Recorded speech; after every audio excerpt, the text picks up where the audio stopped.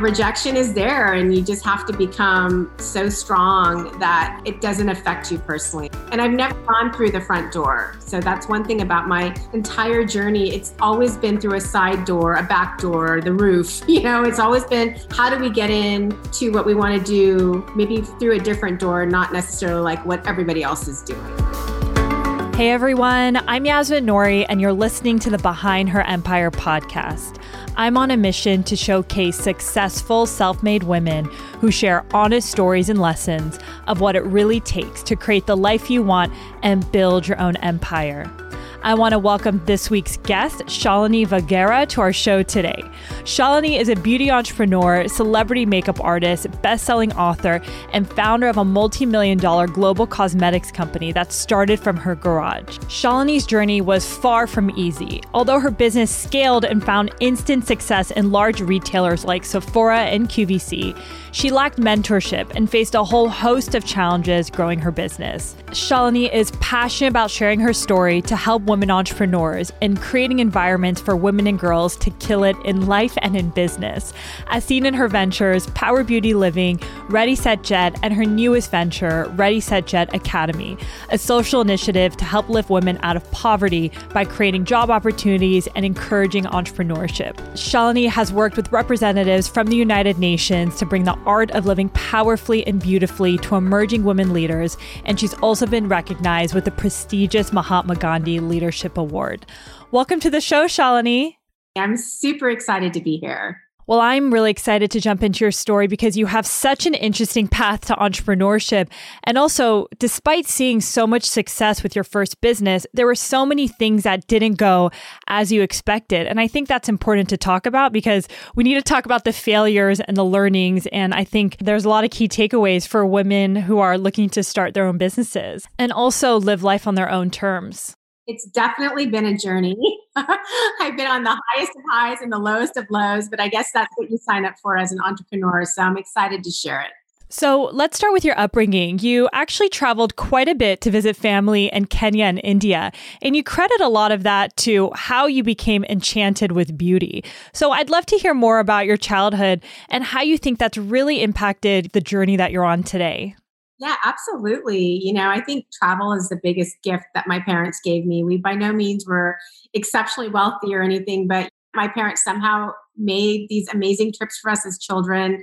I had my mom's parents, my grandparents in Kenya, and then I had my dad's side of the family in India. So we'd spend every few years our summers in Kenya and every few years our winters in India. But we'd hop and skip over Singapore and Egypt as connections on our trips. And I was absolutely obsessed with the flight attendants on Singapore Airlines and Japan Airlines. And I actually remember going to ask for water. I think I was 8 years old, and I pulled back the curtain and like all these gorgeous flight attendants were there painting their nails. And I was like, oh my God, they're like walking Barbie dolls. I love it.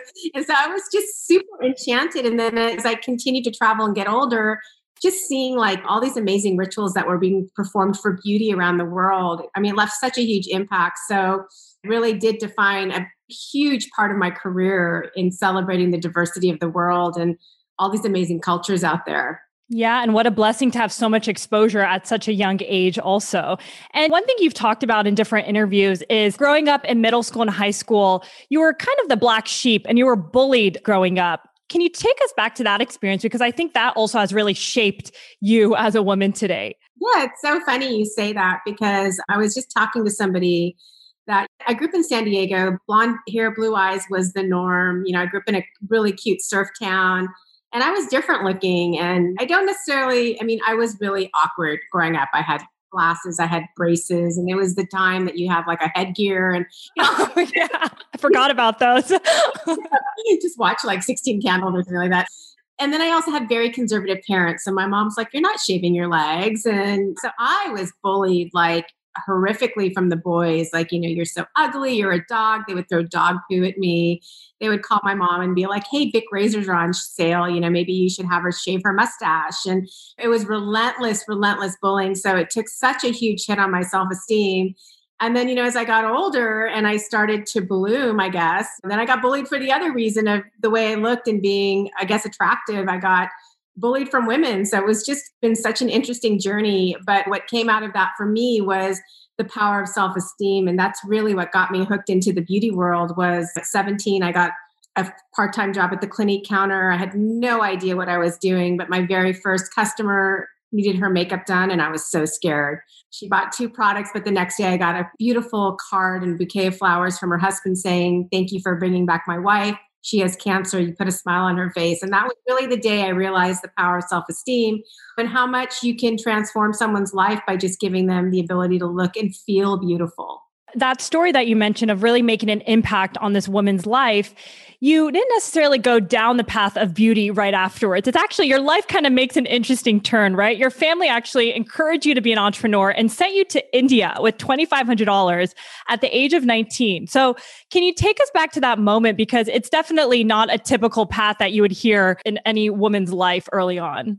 Well, first of all, I hysterically cried on that flight to India thinking I was secretly being married off. Because I was a very rebellious teenager, just because I was fighting between trying to fit into my friends, but not making my mom and dad happy because I wasn't being this like really good Indian girl and just staying home. And so, you know, they used to threaten me like, if you don't behave, we're going to marry you off or we're going to send you to a boarding school. Yeah, I heard that, the boarding school one. Yeah. And so, you know, my dad told me, he's like, here's $2,500. I want you to go to India and start your own company. And I was like, but I don't want to go. And he's like, you're going to go. So I went, hysterically cried on that flight, thinking it was a different reason for the trip. But when I got there, my aunt and uncle were waiting for me and they're like, okay, you've got to start your own company. And so my uncles were manufacturers in North India. And I lived in a very, very active surf and golf community in San Diego. So for me, the path of least resistance was to create these really cool looking surf sweaters and golf sweaters and tops. And I sold them to a lot of the companies in San Diego, and I absolutely hated it. I was like this 19-year-old girl telling my uncles that we had delivery dates, and they're like, oh, you know, our machines aren't working. The dye's bled, you know, don't worry, everything will be fine. And I'm like, no, I actually have like for real delivery dates that need to be met. So we can't have this like India Standard Time going on. And so I did that. And then I started designing silk coats and got those Nordstrom. That's huge. I'm curious, did you have any connections at the time being young and new in business? The gift of being young is you're fearless. So for me, I'm like, I'm just going to call everybody and do this. And then I pivoted into sterling silver and semi-precious stones, got that into Macy's, got it into the Marine Corps Depot. I loved to sell. I mean, that was one of my big things. It was just like a huge joy for me to go in and be able to show people what we were doing and then get a sale from it. It was like, wow, this is so cool. And so that was really when I started my entrepreneurial journey, but I ended up back in beauty because I loved it so much and started working, you know, back in the stores I launched Laura Mercier with Laura, I launched Makeup Forever with Danny Sands, Smashbox with Dean and Davis Factor. So I got to work with all these amazing founders and I was so inspired. And that really put me on my path into the beauty world. And thinking about your journey, I know once you kind of jumped into the world of beauty and found your fascination there, you actually had a local TV station reach out to you to come on board and talk about beauty on TV. And that really catapulted your entire TV career. You know, people had reached out to you.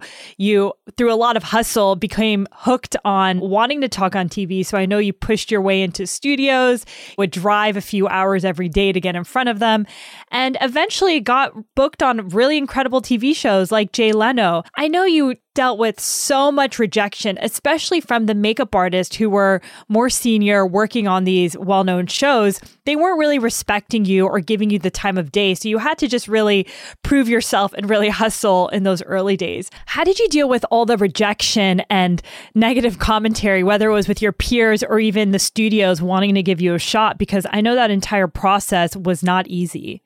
I think there is a lot of bliss and ignorance, you know?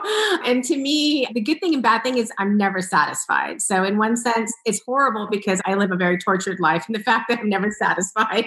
The good thing is that because I'm never satisfied, I don't listen to the no's. I don't listen to rejection.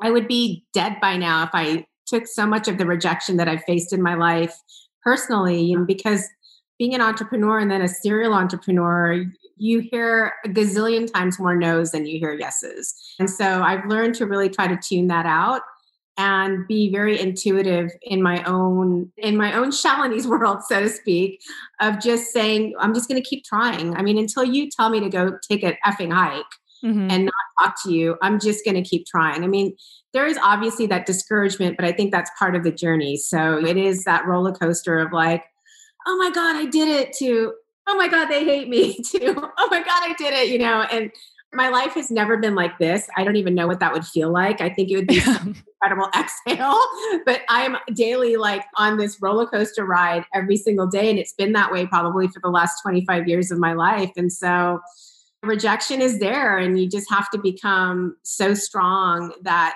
it doesn't affect you personally. It's like, okay, let's try again. I'm just going to keep trying, keep trying, keep trying. And I've never gone through the front door. So that's one thing about my entire journey. It's always been through a side door, a back door, the roof. It's always been, how do we get in to what we want to do, maybe through a different door, not necessarily like what everybody else is doing. And that's served me very well in my career. I love that. And I'm so glad you brought that up because it's definitely served me well in my life. I actually could do a whole podcast interview about the importance of going through the back door and figuring out new ways to get in front of people or opportunities, because it is so, so true. So thinking about your story, once you kind of saw this success that you were able to create for yourself, I'm curious, were your parents supportive of you and your career? Because I know you mentioned they were more so traditional, and typically in the Indian culture, you either become a doctor or engineer. I mean, I'm Middle Eastern, I'm Iranian, and stereotypically that's also the case with us. So what was their perspective of you and your success at that time? Yeah, so absolutely. So there wasn't a lot of support for me at all. I had to learn how to create my own support network personally. And I think I did that through music. I mean, I go back, there's still songs I hear and I'm like, oh my God, that song got me through this, because I was disgracing my family. I was very much the black sheep. I'm still the black sheep of my family. And being the black sheep, you find out that you're kind of the lone wolf too, right? You're on your journey by yourself. You're not getting the support you need. My parents are finally exceptionally supportive and very excited where I've landed in my journey. But in the beginning, I was not following along as the rest of the entire community that I grew up with. I wasn't a doctor. I wasn't an engineer. I wasn't a computer scientist. I wasn't like a 4.5 GPA going to like an Ivy League school. So they were very like hard on me because of that. Why do you want to do this? Why do you want to disgrace this family? So I feel like in one sense, my journey's been a fight for a lot of different areas. Like, fighting against cultural norms and what's expected of me, fighting against the bullies, fighting against the rejection factor, fighting against my own limited belief system that obviously you grow up with and you are trained to think certain things. And then as you get older, you're like, well, that doesn't really serve me. So it's been this like battle of me and what I know is my purpose and what I want to do versus what everyone around me is expecting me to do. Absolutely. Your tribe is so important. And like you said, it might not be the friends you grew up with or the family around you, but fortunately, we're in an environment where there's so many communities online, so many ways to meet up with different kinds of people to really build that support system. And that's a lot of what you've been doing in your life now, is just really giving back and creating that space for women to really thrive in business. So I want to talk a bit more about your experience working on TV. I know through a lot of different connections, getting in front of an agent, really proving yourself, you actually ended up booking on the CBS Early Show in New York City when you were living in LA. I want to bring that up because I think that opportunity was really pivotal in helping you kind of frame what your next business was. So I would love for you to share more about that experience in your life. Yeah, absolutely. So I was booked on the CBS Early Show in New York City. They were flying me out, putting me up in this incredible suite at the Here Hotel, getting me wardrobe. And I was like, oh my God, is this really happening? And I started doing segments on like holiday makeup looks from office to office party. And then in true New York form, I would say in about 6 months later, the senior producer came up to me and she was like, why the F am I flying you out here? First class. I'm putting you up in a suite. I'm paying for your wardrobe. Like, what makes you so different than anyone here in New York that I could just have on the show and not even have to pay them? And I was stunned. I was like, whoa, like, first of all, I'm from San Diego, so we don't talk like that. Yeah. We're like, hey, let's get a taco and go to the beach. We're not like, why the hard? And so, so I was a little taken aback. Yeah. And then I just looked at her and I said, America's the greatest melting pot in the world. We're creating all these beautiful skin tones minute by minute. And Indian women have traffic stop and shiny hair. Chinese women never age. Brazilian women have these amazing bodies. And it's not genetics. It's all these amazing beauty secrets that I've learned from traveling the world. And they're really cool. And she's like, great, you're going to do multicultural beauty and you're going to do global beauty secrets. And so I started doing that and it hit. And then I worked on every syndicated talk show you could imagine, became a spokesperson for Nike, Veet, Olay, Chapstick, I mean, you name it. And then finally was offered a book deal to write a book on all these amazing beauty secrets I had learned from around the world. And that got me traveling the world for 2 years, best 2 years of my life, meeting the most incredible women. I mean, literally stalking women on the streets of like wherever I was to find out what their beauty secrets were. And while I was writing my book, I met Kimora and Russell Simmons attorneys and managers at the time. And they're like, you're not going to make a dime on your book. You need to start a brand. And I'm like, well, I don't want to be like the 49th celebrity makeup artist on the market. And this guy was like, figure it out. And I'm like, okay. So at like 2:00 in the morning, I'm like, let me do some of these secrets that I've been learning from my travels. And he's like, great, let's go to a lab. And I remember sitting in this lab and it was his uncle's lab. So it worked out. And I'm like, I want to do coconut amla henna, blah, blah, blah, blah, blah. And everyone's like, what are you talking about? We've never heard of these ingredients. And we figured it out. And then that kind of QVC, I was a spokesperson for another brand. I was selling out shows. So they called me and they said, hey, we heard you're starting your own brand. We want you on QVC. And this was a time where you were either QVC or you were Sephora. You weren't both. Mm-hmm. Mm-hmm. And I'm like, I don't want to be on QVC. Like, I'm going to be a premium brand, blah, blah, blah, blah, blah. And they're like, we don't care. We're coming to New York. We're going to meet you. And I was so like against this meeting. I didn't bring any sound. I brought nothing. I brought like a little piece of paper with 10 beauty secrets. So I'm like, these are my beauty secrets. They're like, great. We're 10,000 pieces of this. And I'm like, okay. So we were officially in business. And then within a few weeks, I got a call from Sephora saying, hey, we want to meet you. So I flew to San Francisco, met with Sephora. And then we were on our way to start launching my first brand. Incredible. And I'm sure some people might be thinking, oh my goodness, Shalini, everything has worked out for her. If somebody looks at your resume, it looks pretty incredible. But I do have some theories about that. I think you've done a really good job putting yourself out there. And the more you do that, the more opportunities come your way. And obviously you need to support that with hard work. But I'm curious, from your perspective, looking back on your life, what would you attribute your success to? I mean, I don't want to say I'm fearless. But for some reason, I've always known that there's an invisible net that's going to catch me. Like, and I didn't really tap into my spiritual side, I think, until about 2011. And then really, really intensely in 2015. And when I was struck by lightning, meet a Korean master is really when I had a massive spiritual awakening. But for some reason, I've always just had this innate sense inside of me that what's the worst thing that can happen? It's kind of like if you don't ask, it's always going to be no. That was kind of my philosophy. Like, you know what? So I fall on my ass. I got boys bullying me. I've got women bullying me. Like, you know, what's the worst that can happen at this point? I fail, but at least I tried. And I've always had the philosophy that I'd much rather regret the things that I did versus the things that I didn't do. I don't want to be 75 looking back on my life saying, you know, I should have at least tried. So that's always been a big driving factor to me. Do I scare the shit out of myself regularly? All the time.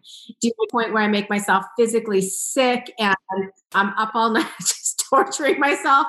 100%. If it doesn't scare you, you're not growing. You have to put yourself in those situations. Absolutely. And I would say that's a pretty common theme in a lot of these interviews that I've done in terms of these self-made women entrepreneurs like yourself. They say yes to opportunities that might scare them, right? They put themselves in that situation and they really rise to the occasion despite being nervous.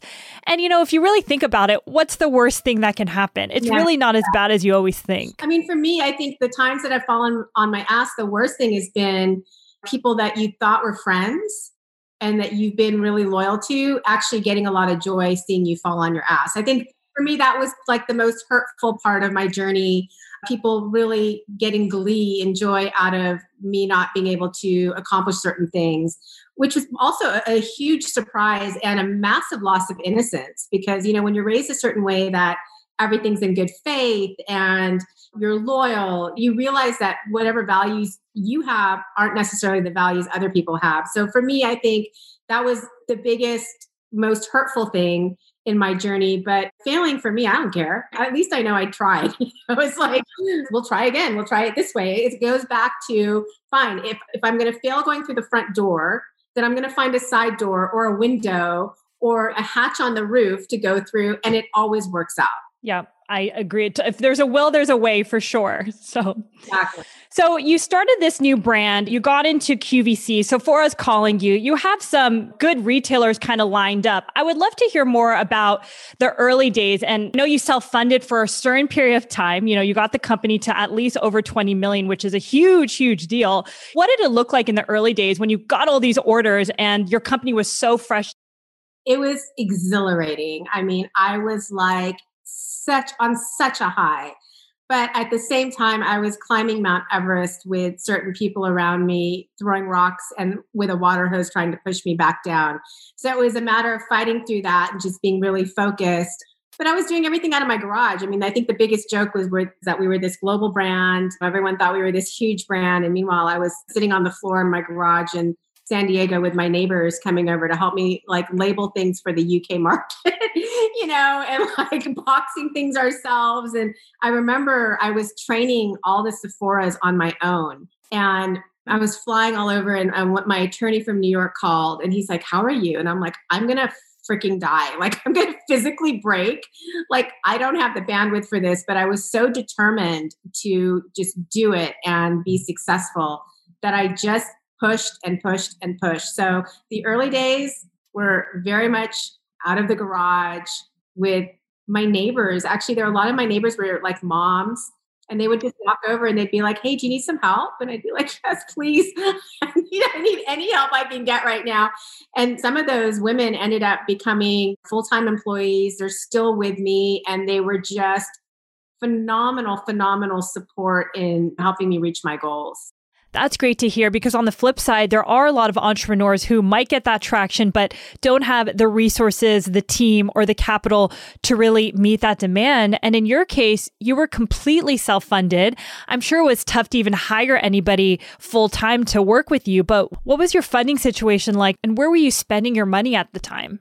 No, I mean, everything was going into distribution and supporting. I mean, Sephora was very capital intensive. You were having to build out these big installations in the store every quarter.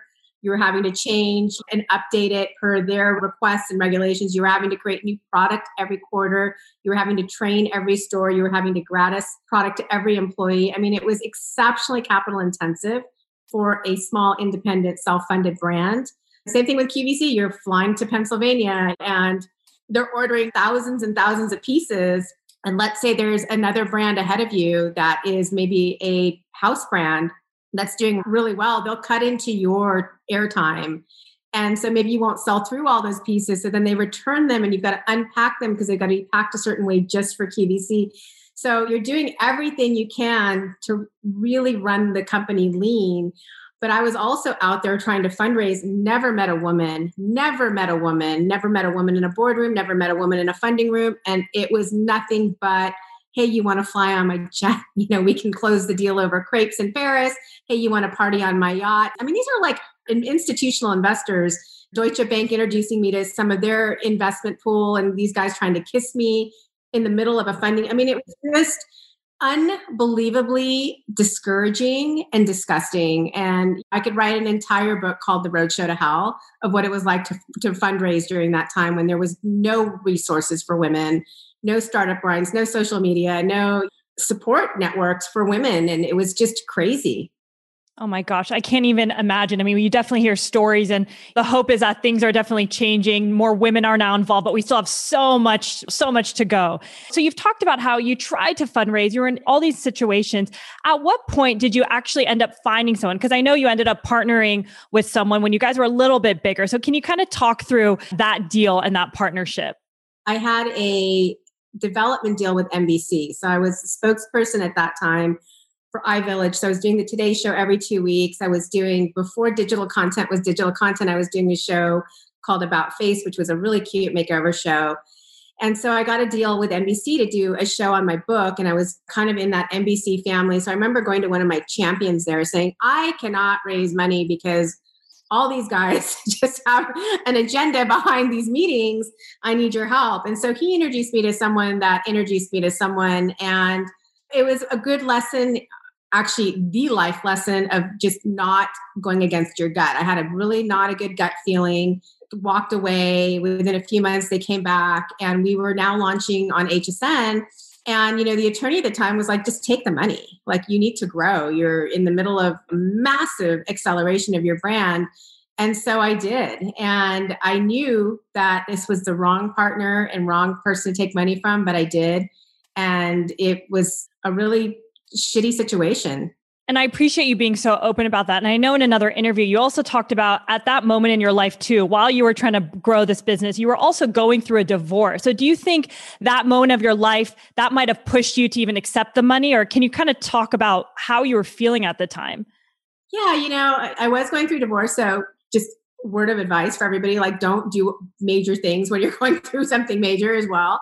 But, we had this huge opportunity with HSN that was above and beyond bigger than what we were doing with QVC. We knew we had to fund that. I had tried my hardest going out there and fundraising and just not being taken seriously, maybe because we were in the beauty industry. And so a lot of these institutional investors didn't understand that lipstick was lipstick. And most businesses in beauty are still run by men. They're not, thankfully now we're starting to see a lot more with female founders. And so the divorce did have a little bit to do with it, but it was also like, okay, I got to get on with my life and I've got to get on with this business. And we're sitting on a huge opportunity. We've got to take this money or we're not going to be able to fulfill the orders and make this thing happen with HSN. So yeah, it was bad timing from a divorce standpoint, but the timing we needed to do it no matter what in order to get this next stage of our company going. And you talked about how in your gut, it never felt like the right deal. And I believe it was your lawyer or someone close to you said, well, listen, Shalini, you're going to be the chairman of the board. You're going to have final say in whatever happens. And it didn't pan out that way. Can you kind of walk through the structure of that and what you thought was going to happen and what didn't end up happening? Again, it goes back to, I'm really, really very much a huge champion of do your own due diligence. I meet so many female founders that are like, oh my God, I'm getting funded, but they want like 51%, but I'm under this. And they told me it's going to be okay. And it's like, well, no, actually, I think you should just do a little bit more due diligence to see if it is really what they're saying it's going to be. So what I was told was not actually what was the case. So chairman's great, but then if there's other things that are involved in the deal that are kind of like hidden little terms that you weren't told about by your attorney or even like understood because you're a young, naive entrepreneur building this amazing brand, it does come back to bite you.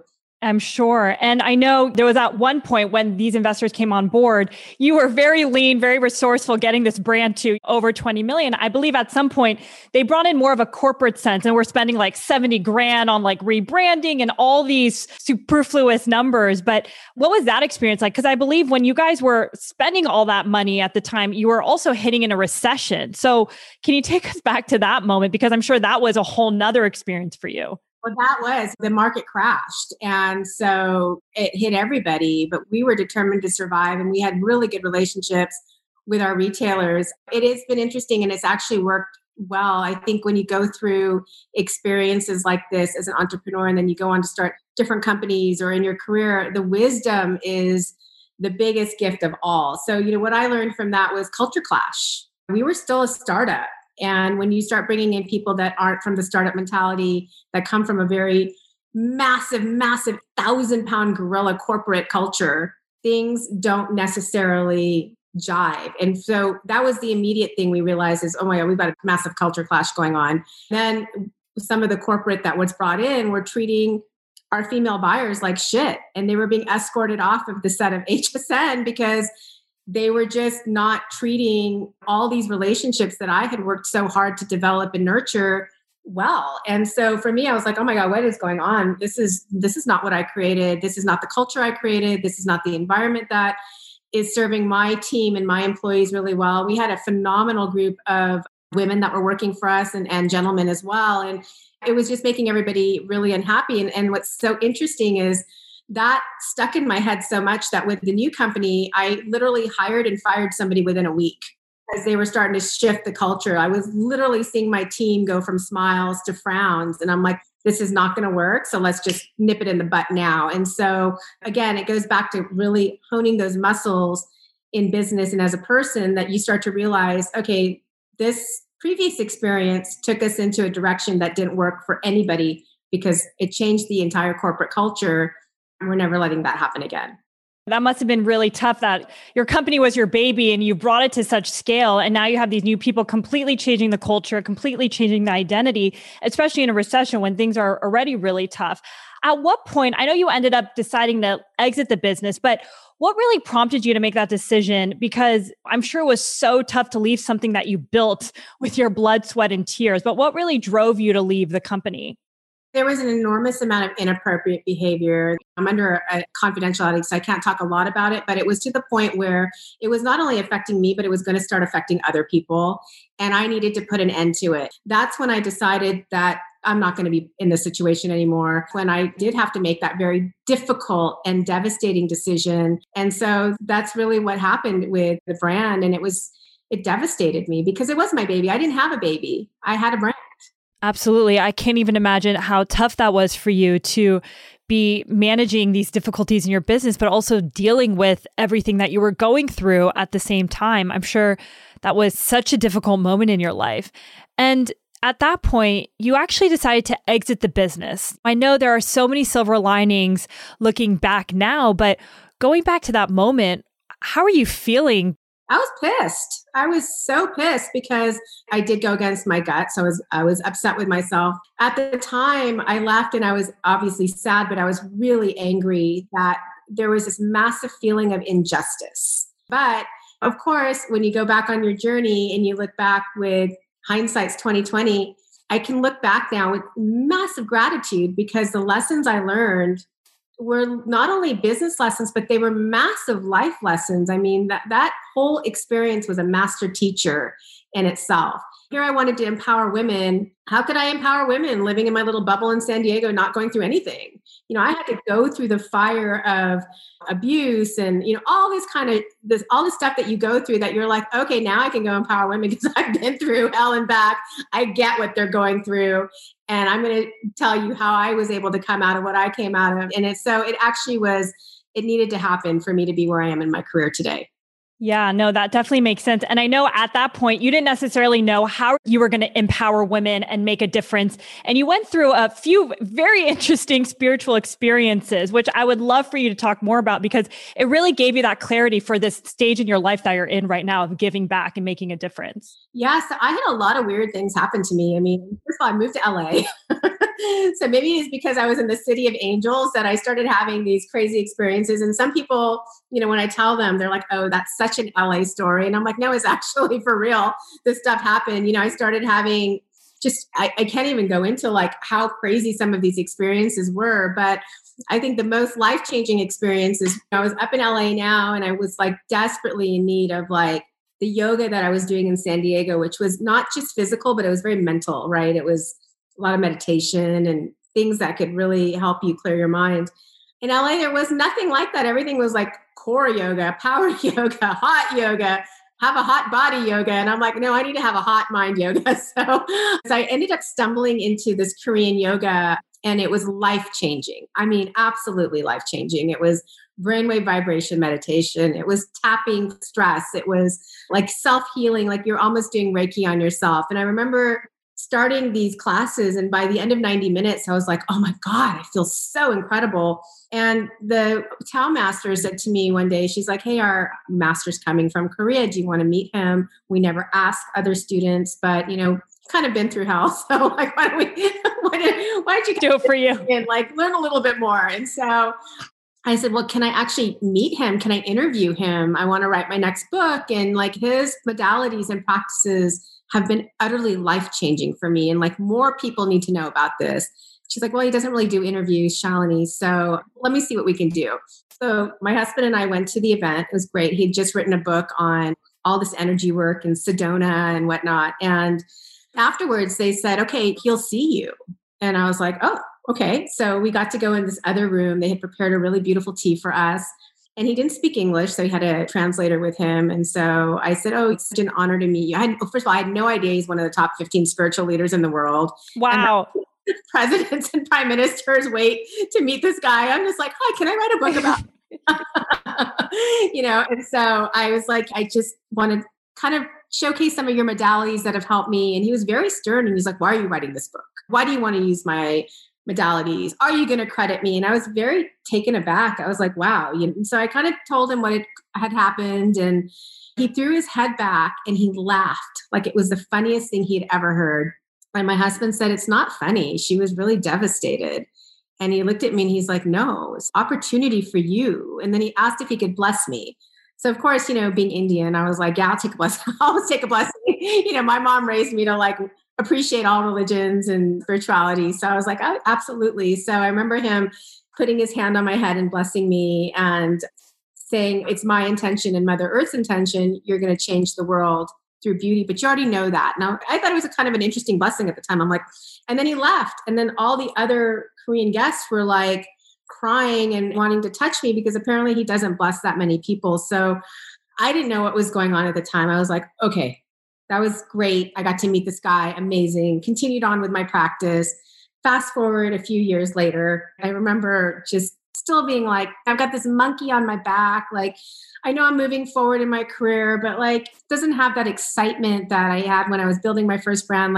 And I remember going to do a yoga class and I had a vision of him. And it was so clear. I remember telling my husband, I'm like, "It's so weird." I was like, he was in front of me. All the yoga I was doing, he was doing it with me. I don't even know what that is. The next day, my phone started ringing at 4:30 in the morning and I didn't recognize the number. So I didn't answer it. And then about like 8:30 in the morning, I get a call and it's a woman saying, "Guys, come to my house at 4:30 this morning. He said he tapped into your energy. Your purpose is coming at the speed of light. He needs to see you." So I'm like, great. I would Yeah. Can you call me? God, absolutely. Yes.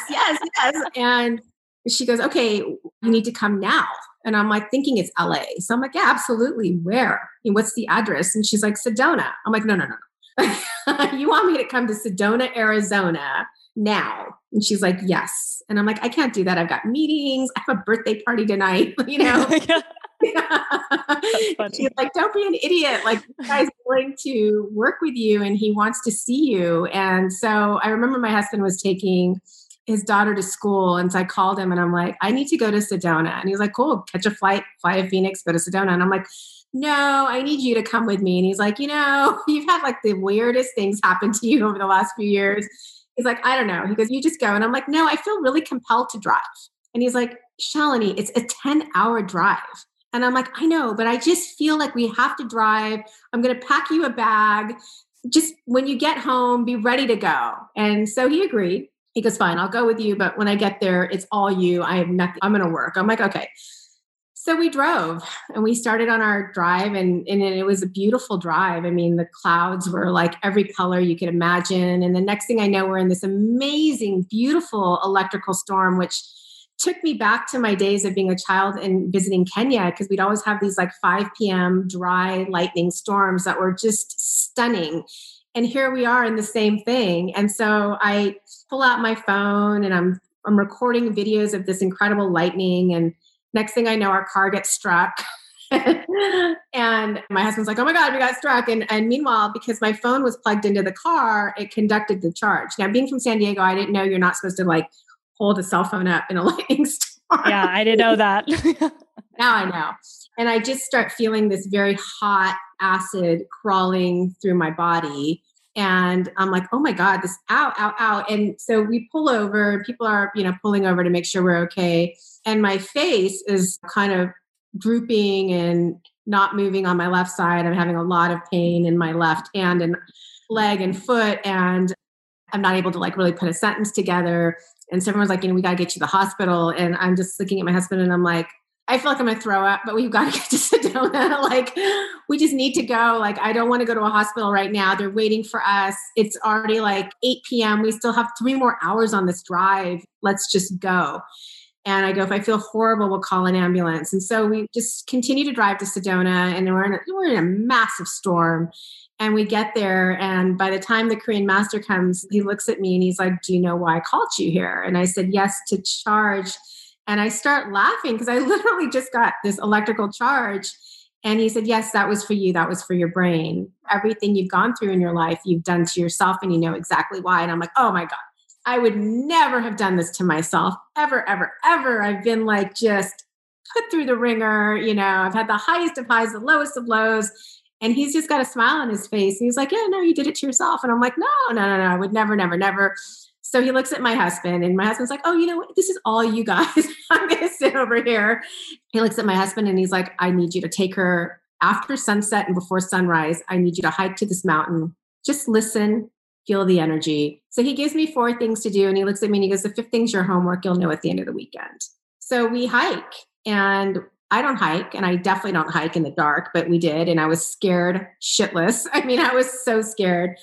But I got an incredible message. And I don't know to this day who the message is from. I don't know if it was God. I don't know if it was my soul. I don't know if it was the mountain I was looking at. I don't know who it came from, but it was clear as day of everything I had gone through from the day I was born to that present day. By the time we left, I knew without a doubt that I had to empower women on a much deeper level than lipstick and mascara. It was clear as day, and that was my homework.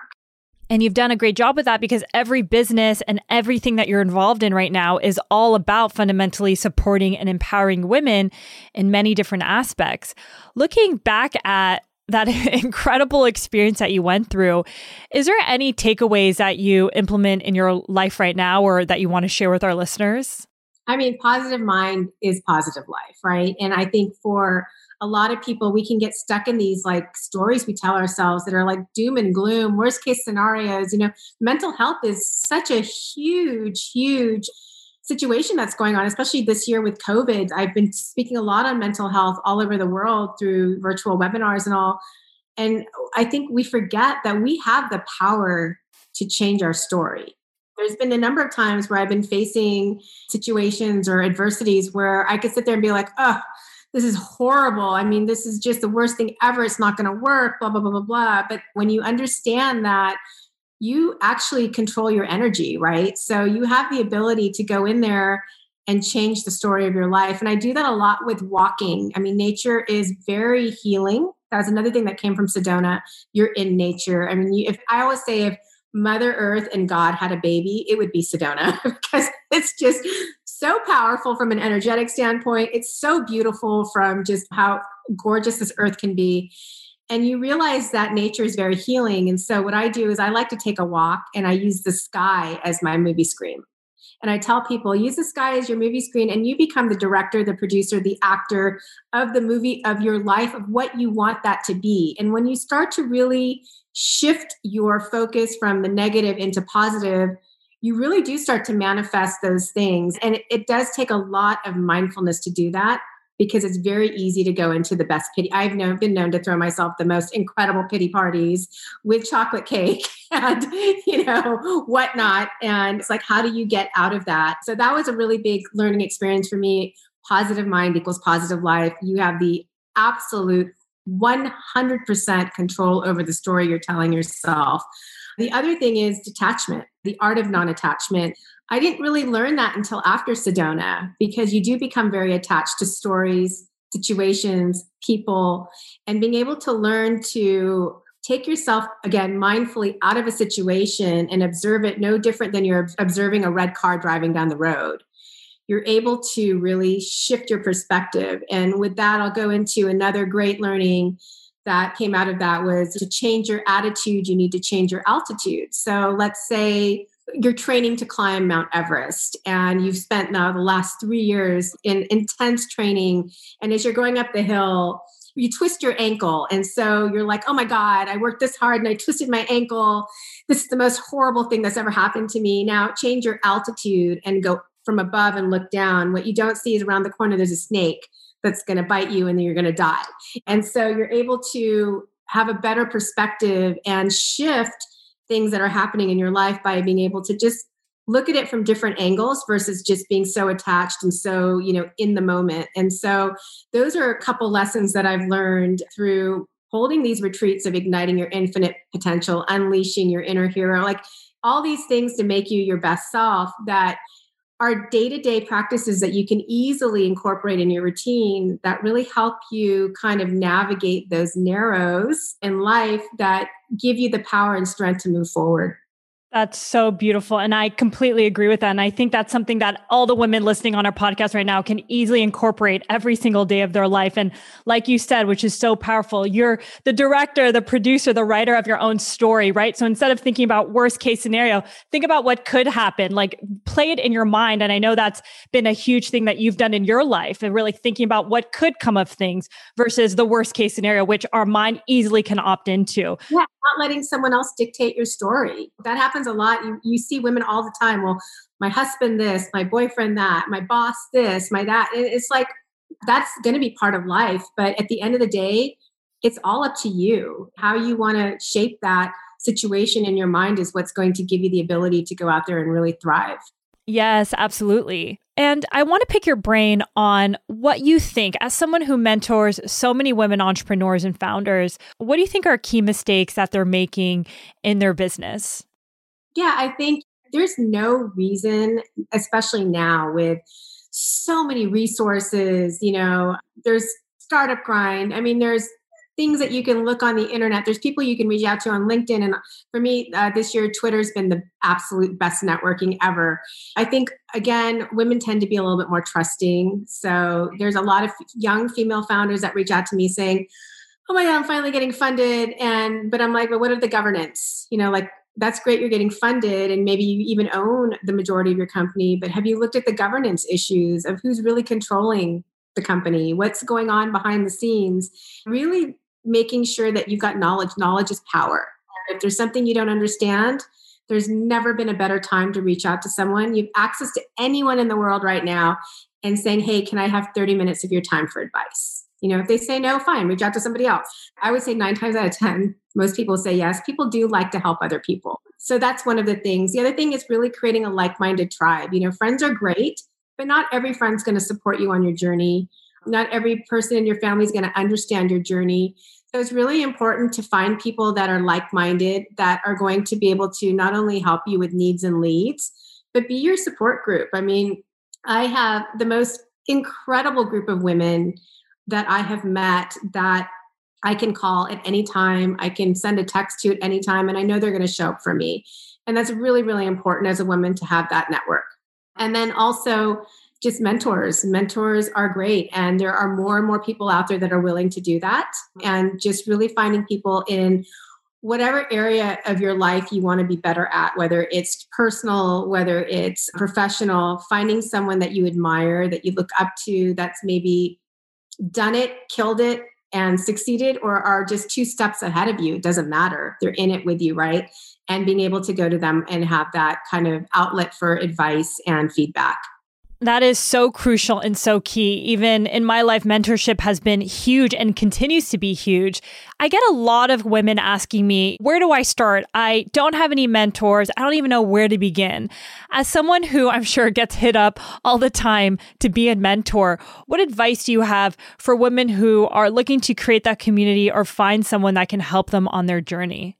Well, first of all, there's no stupid question. Let's just get away from this whole, we live in a society where our sense of reality is so skewed by social media that people don't want to show up authentically for fear of being judged, right? And I think that you just got to put that aside. Be authentic, ask a question. There's really no stupid question. And if you've got the right mentors, they're going to understand that. And they're not going to be like, oh, that's the dumbest question I've ever heard. They're going to be like, okay, this is it. I have found phenomenal female and male mentors. I don't want to discount men because there's a lot of phenomenal men in my life that have been absolutely just incredible in helping me with their expertise that they bring in. So, there's no silly question. Again, I'm going to go back to Twitter. I have personally gone and reached out for people to mentor me on Twitter, and I've received it. No questions asked, hands down. In the same guise, I've had a lot of women reach out to me asking me for mentorship, and I've paid it forward the same way. I set aside, 30 minutes to an hour a week to mentor female founders and women in business. And because of this year in particular with the pandemic, when we launched and started creating Ready, Set, Jet, It's always been mission driven from the beginning. And we were really focusing on these girls that were in marginalized communities. But what's happened this year is that we've had so many women reach out to me saying, I lost my job, Shalini.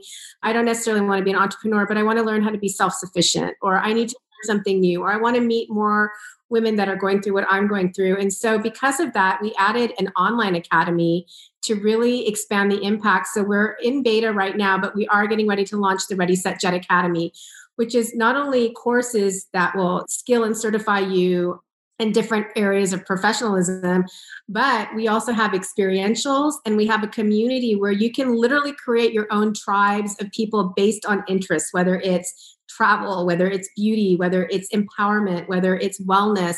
You have the ability to create those tribes, and every single member is that like-minded area in that type of mindset.